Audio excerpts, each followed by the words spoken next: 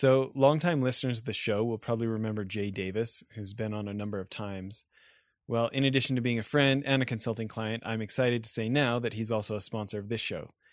Last year, when I was spending a lot of time at his company's office, he started a new company called Pillow Cube, which is this awesome memory foam rectangle pillow that's tall enough for me to be a side sleeper but not have to have my head sag down like when I try to fold over my regular pillows. It's really pretty amazing, and for any side sleepers like me, it's great so we don't have to wake up with shoulder pain. On top of that, it's been really fun for me to see him have so much success because it's been selling like crazy. Anyways, if you're a side sleeper, I highly recommend going to pillowcube.com and getting one for yourself. And speak a little bit to that is trying to sell to the government of Canada. We realized that they don't have language that specifies where one-piece garment is concerned. So that's like an all-weather hazard suit, a nuclear safety suit, coveralls, extreme weather suits, search and rescue suits, all of those one-piece garments. They've never once included language that says the female body proportion has to be considered as well as men. In fact, they do state that they have to have the double front zipper so that it can accommodate male toileting, but they make no. Welcome to Innovation and Leadership, where I interview uncommonly high achievers like top investment fund managers, elite special operations soldiers, startup CEOs who sold their companies for billions of dollars, pro athletes, Hollywood filmmakers, really as many different kinds of experts as I can. The whole idea is to hear how they did it and then what advice they have for the rest of us that can be applied to the organizations we're trying to grow and innovate. Thanks for listening, and I hope you enjoyed today's show. Today on the show, we've got Jody Huttner. Jody, thanks for doing this. My pleasure. Nice to be speaking with you today. So tell us about HelgaWear.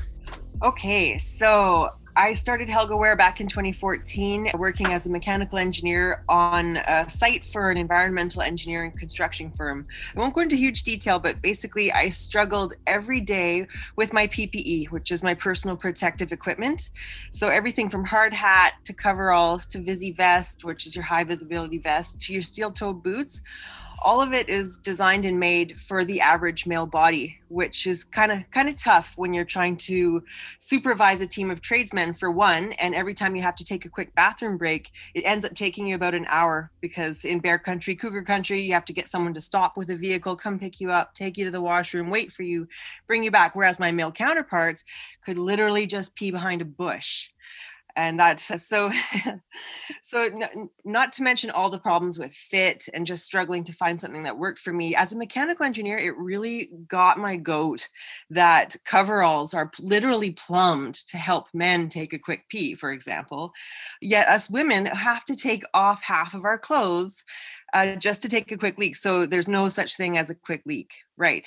So being the mechanical engineer / sewer and clothing enthusiast that I am, I started Frankensteining my previous year's worth of gear and would make my own prototypes and test them out in the field, specifically to let me go pee really quick without interrupting my whole workflow.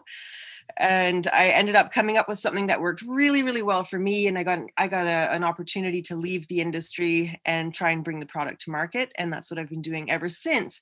Because after I got my little 2 cents in and plumbed it for my body, it was great. I could go pee without taking everything off.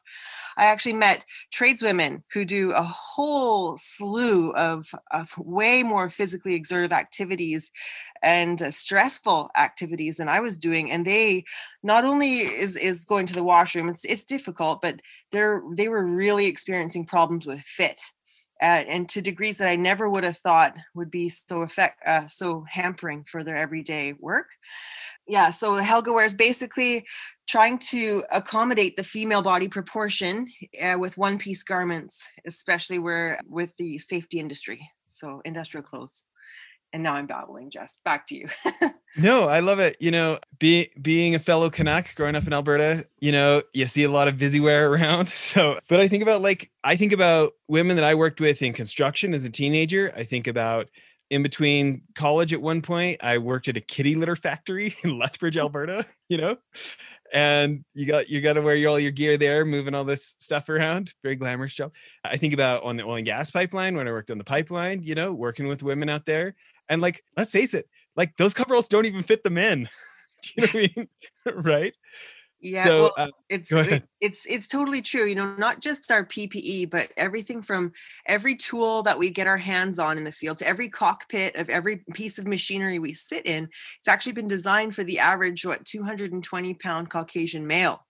So now on work sites where diversity is starting to get more and more, like we're not accommodating a large percentage of the bodies that are actually out there. And you're right, lots of guys don't fit the typical 220-pound Caucasian male body form too. Yeah. Like, back then, like I'm skinny now, but I was like another, I don't know, 40 pounds skinny. I was like 6'3" and 145 pounds as like an 18-year-old. You know what I mean? Right. So as you talked about, like things that are way too wide in the shoulders or things like this, like, anyways, what's fascinating to me is that nobody like that the opportunity was still there for you. Like that nobody had done this already. I mean, they're just so blatantly bad. I mean, let's call it terrible. They're blatantly terrible, right? Like I mean, I know you've been doing it for 7 years plus probably now, but even that the opportunity was available for you is surprising to me that something that bad lasted that long. To be honest, it blew my mind when I was in the field and when I realized what kind of a struggle it was. And it just seems like such a no-brainer to me. It's not rocket science repositioning zippers. It's not rocket science using a grade that's meant for, the shoulder width to height proportion of a woman or hip width to height, which is totally different from that of an average man. So yeah, it's for that reason of it being something that was long overdue, something that I thought it was kind of stupid that it didn't already exist. That's what made me leave. So if the opportunity hadn't have been there, I would still be getting an engineering paycheck right now. Yeah, it's interesting to me too. And I think maybe, this shows a lot of entrepreneurs and investors, corporate innovators, maybe not as many people that have spent time with bright yellow tape on them. Okay. But it's interesting, especially, you look at how pervasive the energy industry and the mining industries are especially in Western Canada, right? Like I have high school skateboard buddies and snowboard buddies who wear that stuff, I don't know, 30, 20 plus days a month, their whole adult career, right? And they're making a ton of money up in Fort McMurray or something like this, right? But they're wearing like very poorly designed stuff. And then I think about, women I grew up with, girls I was doing competitive judo with, that like my good friend Sharon, she's a nurse way out in the bush, getting paid big money to go out for 2 weeks, but she's got to wear all that junk too. And that somebody just like, oh, this looks about your size and handed it over, right? Yeah. Well, no, we've been actually going off of the presumption that women can be, or women's body proportions can be accurately represented just by scaling down the men's body proportions. Well, we all know that's not true.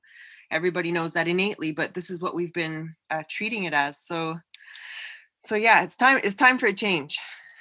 So thinking about this from an entrepreneurial perspective, you've nailed, like, there's not a huge question. This is a significant need, right? This is something that there's a population who can afford it, who needs it, potentially every workday of their life. You've nailed the need. But that's not enough. You got to get it produced. You may need startup dollars for stuff like this. You've got to get distribution. You've got to talk buyers into buying it for the women. It's probably a male buyer, right? Like there's just having people who want it and can afford it is not enough. Can you talk about some of the other, just obstacles that you had to overcome to reach the level of success you've had? Oh, absolutely. So, probably not many people are aware of how the industry works in respect to coveralls, and especially where FR, so flame resistant garments, are concerned. The care and maintenance of flame resistant garments to make sure that they keep their specs and will keep withstanding, the flame or whatever the risk is. They have to be handled very specifically. So, companies tend to not buy these garments. They rent them from linens distributors that will essentially take care of the inventory, also do all the washing and all the maintenance so that they can say that it's been kept up to a certain standard. So the barrier there is, even if the companies, the end companies who are going to be renting these coveralls know that it's a thing that they really need to have women's coveralls, they have to still convince their distributors, the linens rental agencies, to carry product for women, and they don't want to do that. It essentially doubles the amount of SKUs they have to carry, and they have to do all the R&D to come up with something in the first place. So a challenge that I come across is I have to get buy-in from the companies that aren't actually going to be my buyers. Then it's like they have to strong arm the intermediate distributors to working with a small startup, really female owned. So I got 1 point for me, but it's difficult. And then again, the buyers in that respect are, so to be quite frank, middle-aged white men who don't really believe that the product is viable. So there are a few barriers there. First, in just educating the differences in body proportion, so shoulder span to height and hip to height ratio. And then after the education piece comes in, convincing from an inclusion and diversity basis that this is something that we should get on the right side of history of right now, because companies are every day more and more agreeing that this is something that's got to happen. So well, and I think about it from a recruiting standpoint. You know, I've got a buddy, we were at lunch, and his electrical engineering firm grew from 80 million in revenue to 160 million in revenue year before last, right? And they've got electricians making $100,000 salaries, which in Utah, in the US, is less common than in Canada, okay? Right? Like for tradespeople, right? So good money for this, and they cannot recruit. I mean, they're even running programs in high schools. Like, it is so hard for them to get workers. And you think about what an opportunity is for all these people in industry who know, like, hey, we've got an entire generation that was not directed towards trades. You would think that this idea of, like, man, doubling my potential workforce by figuring out how to make our company more appealing to tradeswomen would be a pretty competitive advantage if they could nail it. Absolutely. Yeah.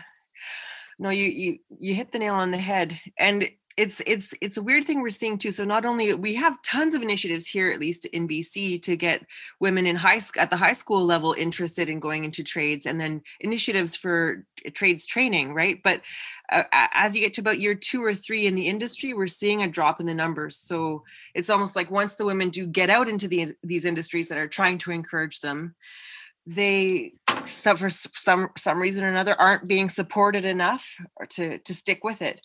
And I personally believe that's because ever since day one on site, even though they're welcomed with open arms, they have to use the tools, they have to wear the clothing, they have to use all the machines that's been designed for not them.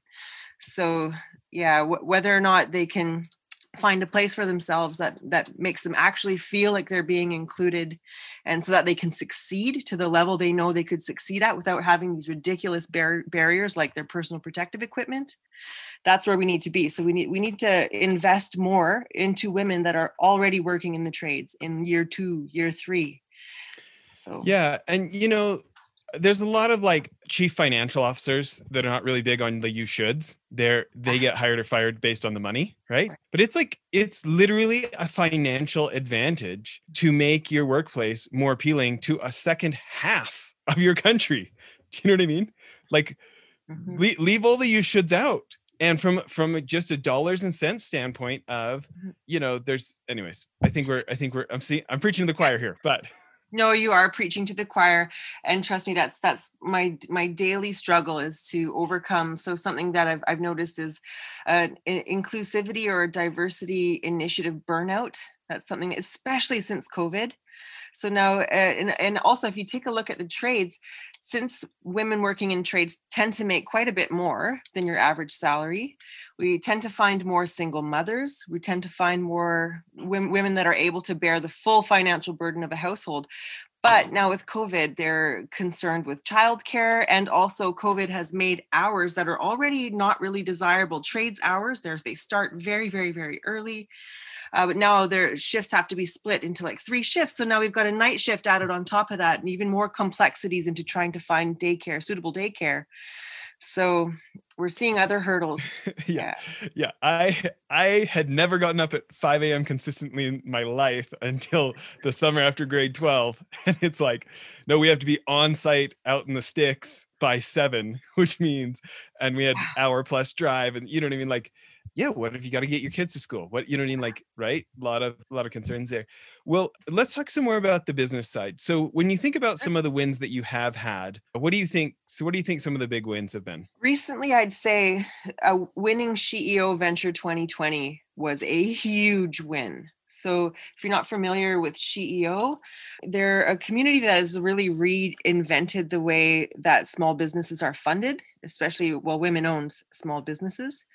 And just becoming their venture, one of 5 Canadian ventures, it gave me access to just thousands of women, very like-minded, so all working on the SDGs, the United Nations Sustainable Development Goals. Mine is 5.5, by the way, ensuring full and equal participation of women in the workforce. So just by connecting with these powerful women that are all trying to come together to fund women and initiatives that are working to make the world a better place. They've given me training opportunities in the past year, opportunities to connect with possible follow-on funding, a huge no-interest loan, which just came at the nick of time for COVID, since we unfortunately lost our local manufacturer early COVID days because costs of everything just skyrocketed. So I'd say that was the most growth the company has seen has been in the past year, which speaks volumes considering there has been a pandemic, but I attribute it fully and wholly to the power of the SheEO community. Well, congratulations on all the awards you've won. Inc. 100 female founders, these other ones. You know, it's interesting, that principle of finding some like-minded people. You know, entrepreneurship can, especially being a CEO, can be such a lonely sport, you know, and let's face it, it's a high contact sport. You know, it's not for sissies, right? You know what I mean? And I think about, like, who hasn't felt alone, right? We built this podcast and now we're ramping it up to be a YouTube show and stuff. And like, I live in the sticks in Park City, Utah, which is great for the snowboarding, but newsflash, it's not like the heart of the entertainment world, right? And it makes me think, like, what am I doing to associate with more podcasters and learn best practices, or more entertainment folks? And last week I was looking at some of the top YouTube conferences in the world where these guys who are making $100 million a year off YouTube, they'll come speak, you know, and you can hear directly from them instead of just watching them on YouTube, right? And it does make me think, like, you know, when I get overwhelmed, when I get anxious about like this new sport, like, nobody cares that you've done tens of millions of dollars of investment deals when you're trying to now do an entertainment project, right? And you know, have I intentionally gone out and looked for those groups that could probably accelerate my rate? And I don't think that I have, and I think I probably need to, you know. Oh yeah, no, it's really important to do. I agree. It's so weird how everything is kind of shifted to virtual now, and we're not even questioning it. Like, I'm actually going on a trade mission to Taiwan that's all virtual now, which is incredible. So, although I lament the fact if it were in person, I would actually get to go to Taiwan. That would be cool. Yeah, but you know, you can take more, you know, it takes you less time now to do these big travel, these big events, and of course it's easier on the expenses. So Yeah. probably the likelihood of things kind of, or communities kind of expanding in this real global way now thanks to the pandemic, is going to be more and more of a reality. Yeah. So who are your biggest customers? Who have you had success with? Well, since we're West Coast here, it's our first hugest group has been women in shipyards. So that consists of lots of welders, electricians, laborers, and then also my sisters in local environmental consulting firms. So you've got then engineers, they're junior engineers, biologists, field geologists. And are these women buying their own, or they have to get their boss to get it from the linen place to get it from you? Depends from company to company. Some Okay. are direct, some it's the end user, so it's the customer themselves that buy through the online retail store, and others it's through these massive distributors.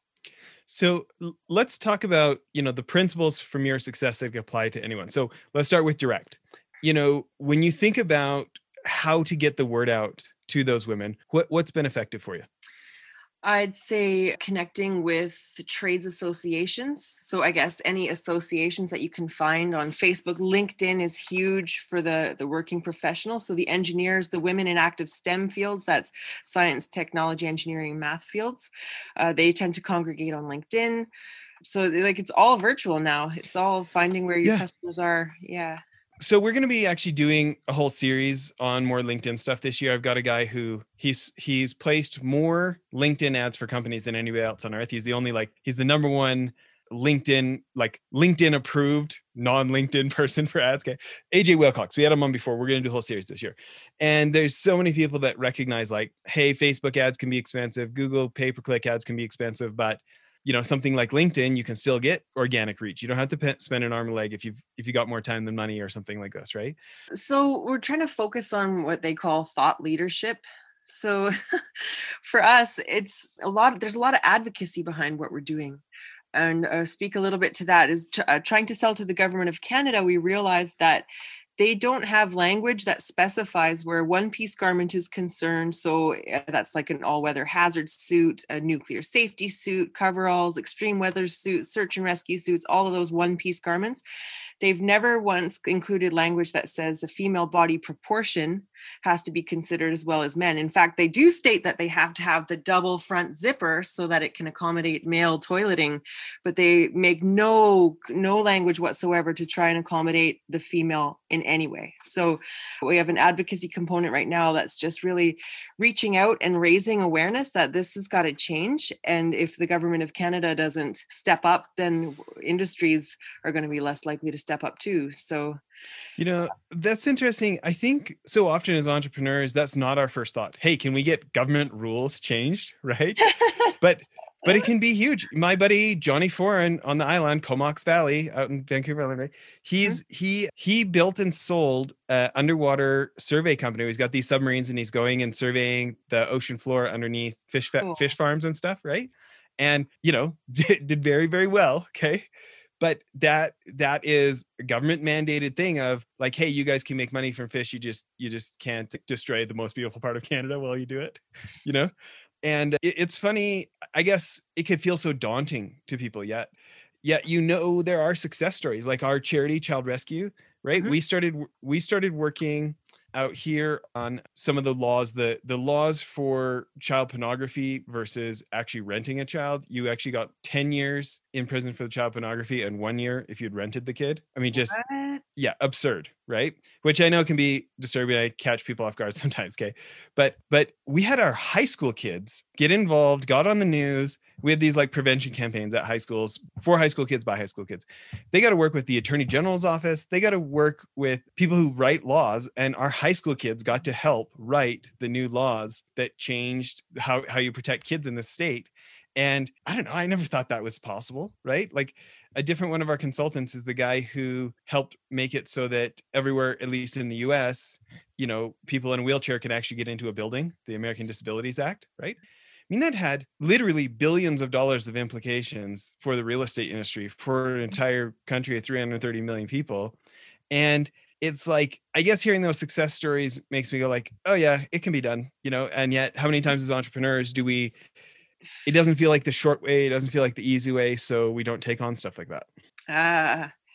Yeah, no, I hear you. I feel like a bit of a dog with a bone with this though, because I've even found studies from the US dating back to the 70s that the hypothesis of a study done on 4 US military bases was that the female body proportion can be adequately represented by scaling down the male body dimension. Female body dimension, not proportion.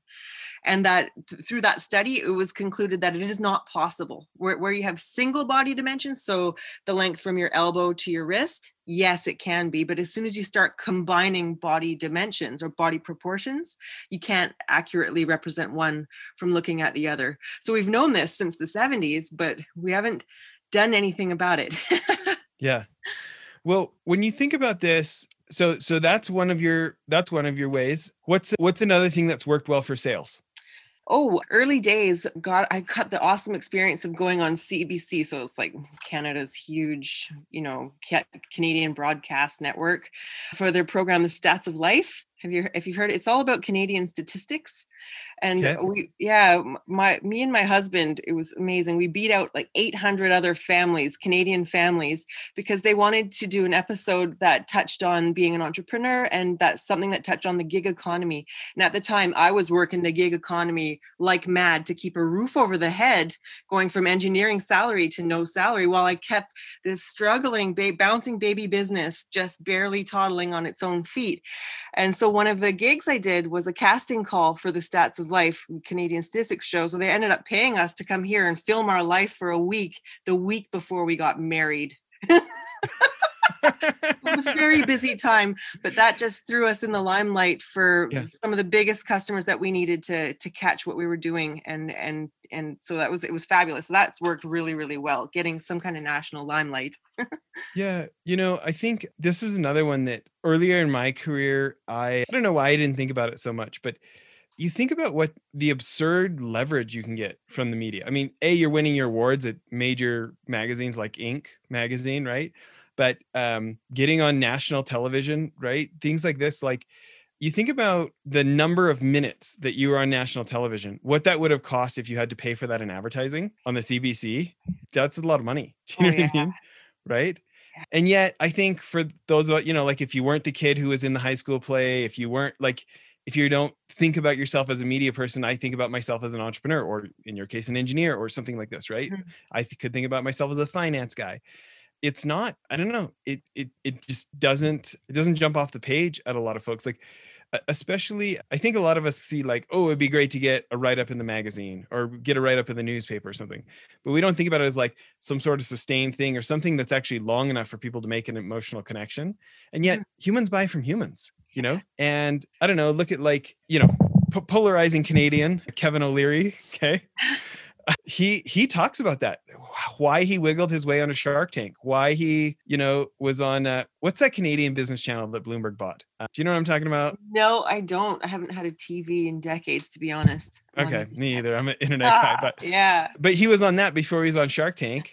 And he has talked about the extra millions that he thinks he's made of deals that would not have come to him had he not leveraged the media. Sounds like it was an advantage for you too. Oh, absolutely. Mm-hmm.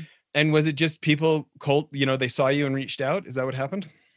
Yeah, one person in particular is a senior supply chain manager for Seaspan, which is Vancouver Shipyards, Victoria Shipyards. They're a massive shipping company. And she had recently been a part of the founding group of the Women of Seaspan group. So they had meetings where they were talking about the state of their PPE and how are they going to get some proper fitting PPE. Their distributor didn't offer any, said that there was none available. There just didn't exist in the market. So when she caught what I was doing, even though I didn't have a product that could suit her women, she just asked me to come down and talk to them, just tell them, show what I did, hear what their problems are. And it went from there. So I was able to make them something and even recruit them in on the field testing and get their opinion. And I still rely on them for valuable feedback to this day. So yeah, that's how that happened. Well, as you kind of pioneer a new section of your industry, what's another one of your sales principles you live by? Entrepreneurship dies if you can't get somebody to buy your stuff. That's true. Oh, very good question. Let me think about that. Well, I've been told my greatest selling feature is the story, the fact that it came out of a real need experienced by myself, blood, sweat, and tears brought to reality. And I think I don't know if this is a good feature because this isn't exactly one you can pass on, but I feel like the iron ring, which is the symbol in Canada of at least gone through engineering school, has given me a standpoint from which I can talk to people and they'll listen to me, even though I'm only talking to them about very basic math, body proportion. I feel like that's one of my greatest assets in a sales meeting. So you know what though, it's such a great point of like having a good idea is not enough. Getting people to want to hear it from us is half the battle, right? And so showing up with some level of credibility like that. I mean, two things that makes me think about. We had one of my friends and clients on the show last year, Stacey Havener. She's out in Rhode Island and she's raised like $8 billion for mutual funds. That's led to another like 30 billion getting raised for these guys, right? And two things that made me think of her when you're talking is, one, when she shows up, she's got a track record. Like, she paid the dues, she's got a track record, she can perform, and she doesn't need your business, right? But the other thing is, her emphasis on what she calls the backstory is exactly what you just said. She gets all these finance guys, they quit Goldman Sachs or Citi and they want to start their own fund. And they want to talk about what they do, right? And she like grills them and like forces them to figure out how they're going to present the, like, why aren't you still at Goldman Sachs? Like, why are you doing this, right? And she says the backstory is the number one seller, and that none of these Excel spreadsheet, my finance brethren, none of them want to do it. But when she can get them to slow down and tell the backstory, that's the like part that grabs emotion, and that all the numbers and all the stuff, yeah, you have to check those boxes and those have to be good, but those aren't enough. That it's the backstory that gets them. Mm-hmm. And, I can see, like, I know it's like to tramp around in the woods in Canada, right? If you're showing up and you're going like, let me tell you about tromping around the woods in Canada. And let's face it, a lot of people you're selling to probably don't have engineering degrees, right? So you're structurally showing up with some credibility, right? It's, as you were saying that, I was thinking about like my real estate investment fund. Like, I went and hired my buddy who over the last 17 years has bought like $2 billion worth of multifamily and hotels and crap like this, right? Used to be at a big $7 billion REIT, and he's going to run it for us, but I'm still the chairman. Like, everybody's got to trust his investment decisions. But the whole reason this exists is because I called my partner / business mentor of the last 19 years. I said, John, I'm doing entrepreneurship wrong. Because we both had like our big ups and downs in entrepreneurship, but he owned a whole bunch of commercial real estate in Rocky Mountain House the whole time. So we always had a soft landing, right?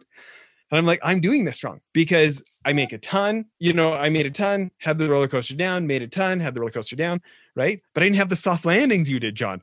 We've got to go buy millions of dollars of commercial real estate so I can try some crazy Elon Musk, Richard Branson stuff. And if our rockets crash, at least I also own a bunch of boring, reliable commercial real estate, right? And I don't know. I think that there's so many reasons to think like, oh, why does anybody care what I have got to say? Like, why does my story matter? Like, I hired somebody way more impressive than me to pick our real estate and run it, right? So like, really, does my story matter? And yet I think we're going to try and sell to entrepreneurs who all want to like quit stressing their spouse out and have some boring, reliable income elsewhere. So they're probably going to identify more with that than my hyper responsible chief investment officer who's actually doing the work. Anyways, and any coaching for me there? It sounds like you have some coaching for me. Well, I can see why the story works. It's almost like you get to be your own mascot, right? Yeah. Oh yeah. And the stories I've collected over the past 7 years of other women, just the incredible lengths they've had to go to just to keep competitive and to succeed. It's enough to blow your mind, especially Canada. We've got some crazy environments that we work in trades jobs, from like -40, -50 weather, where if you're running behind a shed to take a quick leak as a woman, you better not touch any of your precious skin to the metal siding of the shed, because it'll stick and it'll stay there. So that is from an actual story. So so sad. Oh yeah, the battle stories I have, it's just like you can't not feel passionate from the bottom of your being, especially when I really did think we were a lot farther along when I was in university. So far as equity and women's rights, I thought we were way further along. And then the reality in the field is that no, there are still some really ridiculous barriers that women face every day. And I'm going to do my best to fight the ones that I can. Yeah. I remember being in kindergarten up, we lived in Grimshaw outside of Peace River, and like those guys, they don't turn the semi trucks off all winter, and like, it's crazy. I remember being a, kid, and we moved to Edmonton for elementary school, and we got school canceled for a week because it was -50. And they thought all us little second graders, grade 2 kids were going to get frostbite walking 2 blocks to school, which I thought was great, but they are some pretty harsh environments. Well, listen, when you think about inspiration for other entrepreneurs listening, any background, any industry, what's something you would say to encourage others, or a principle that's done well for you?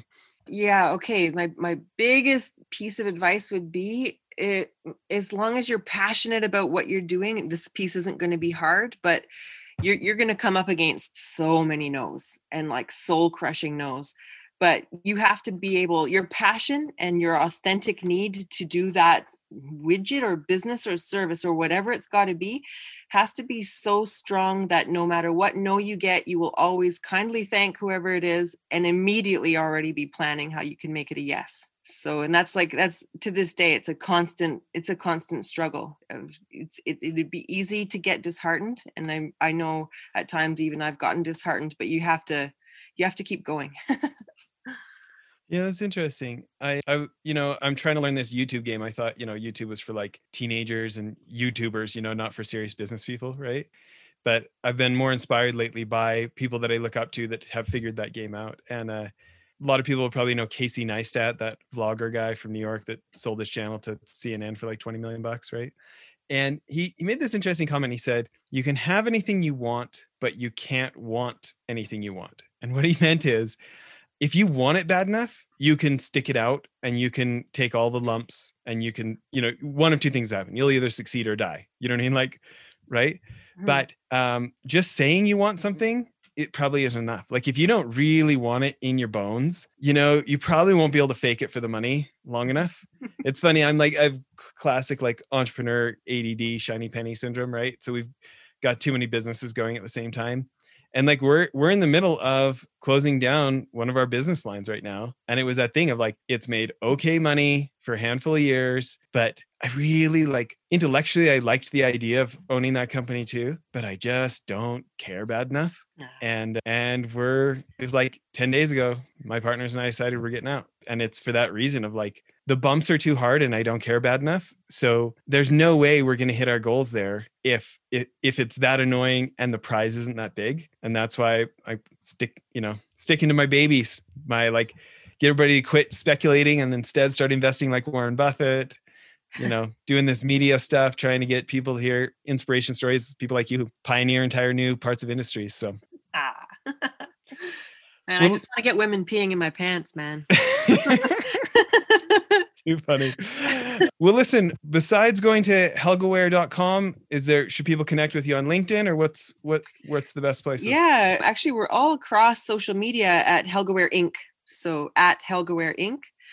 If they want to connect with me, I'm Jody Huttner on LinkedIn. And that's that. I'd love to talk with anyone who's interested and passionate about what I'm doing as I am. Great. Thanks for making time to come on the show. Heck yeah. Thank you, Jess. Bet. Bye, everyone.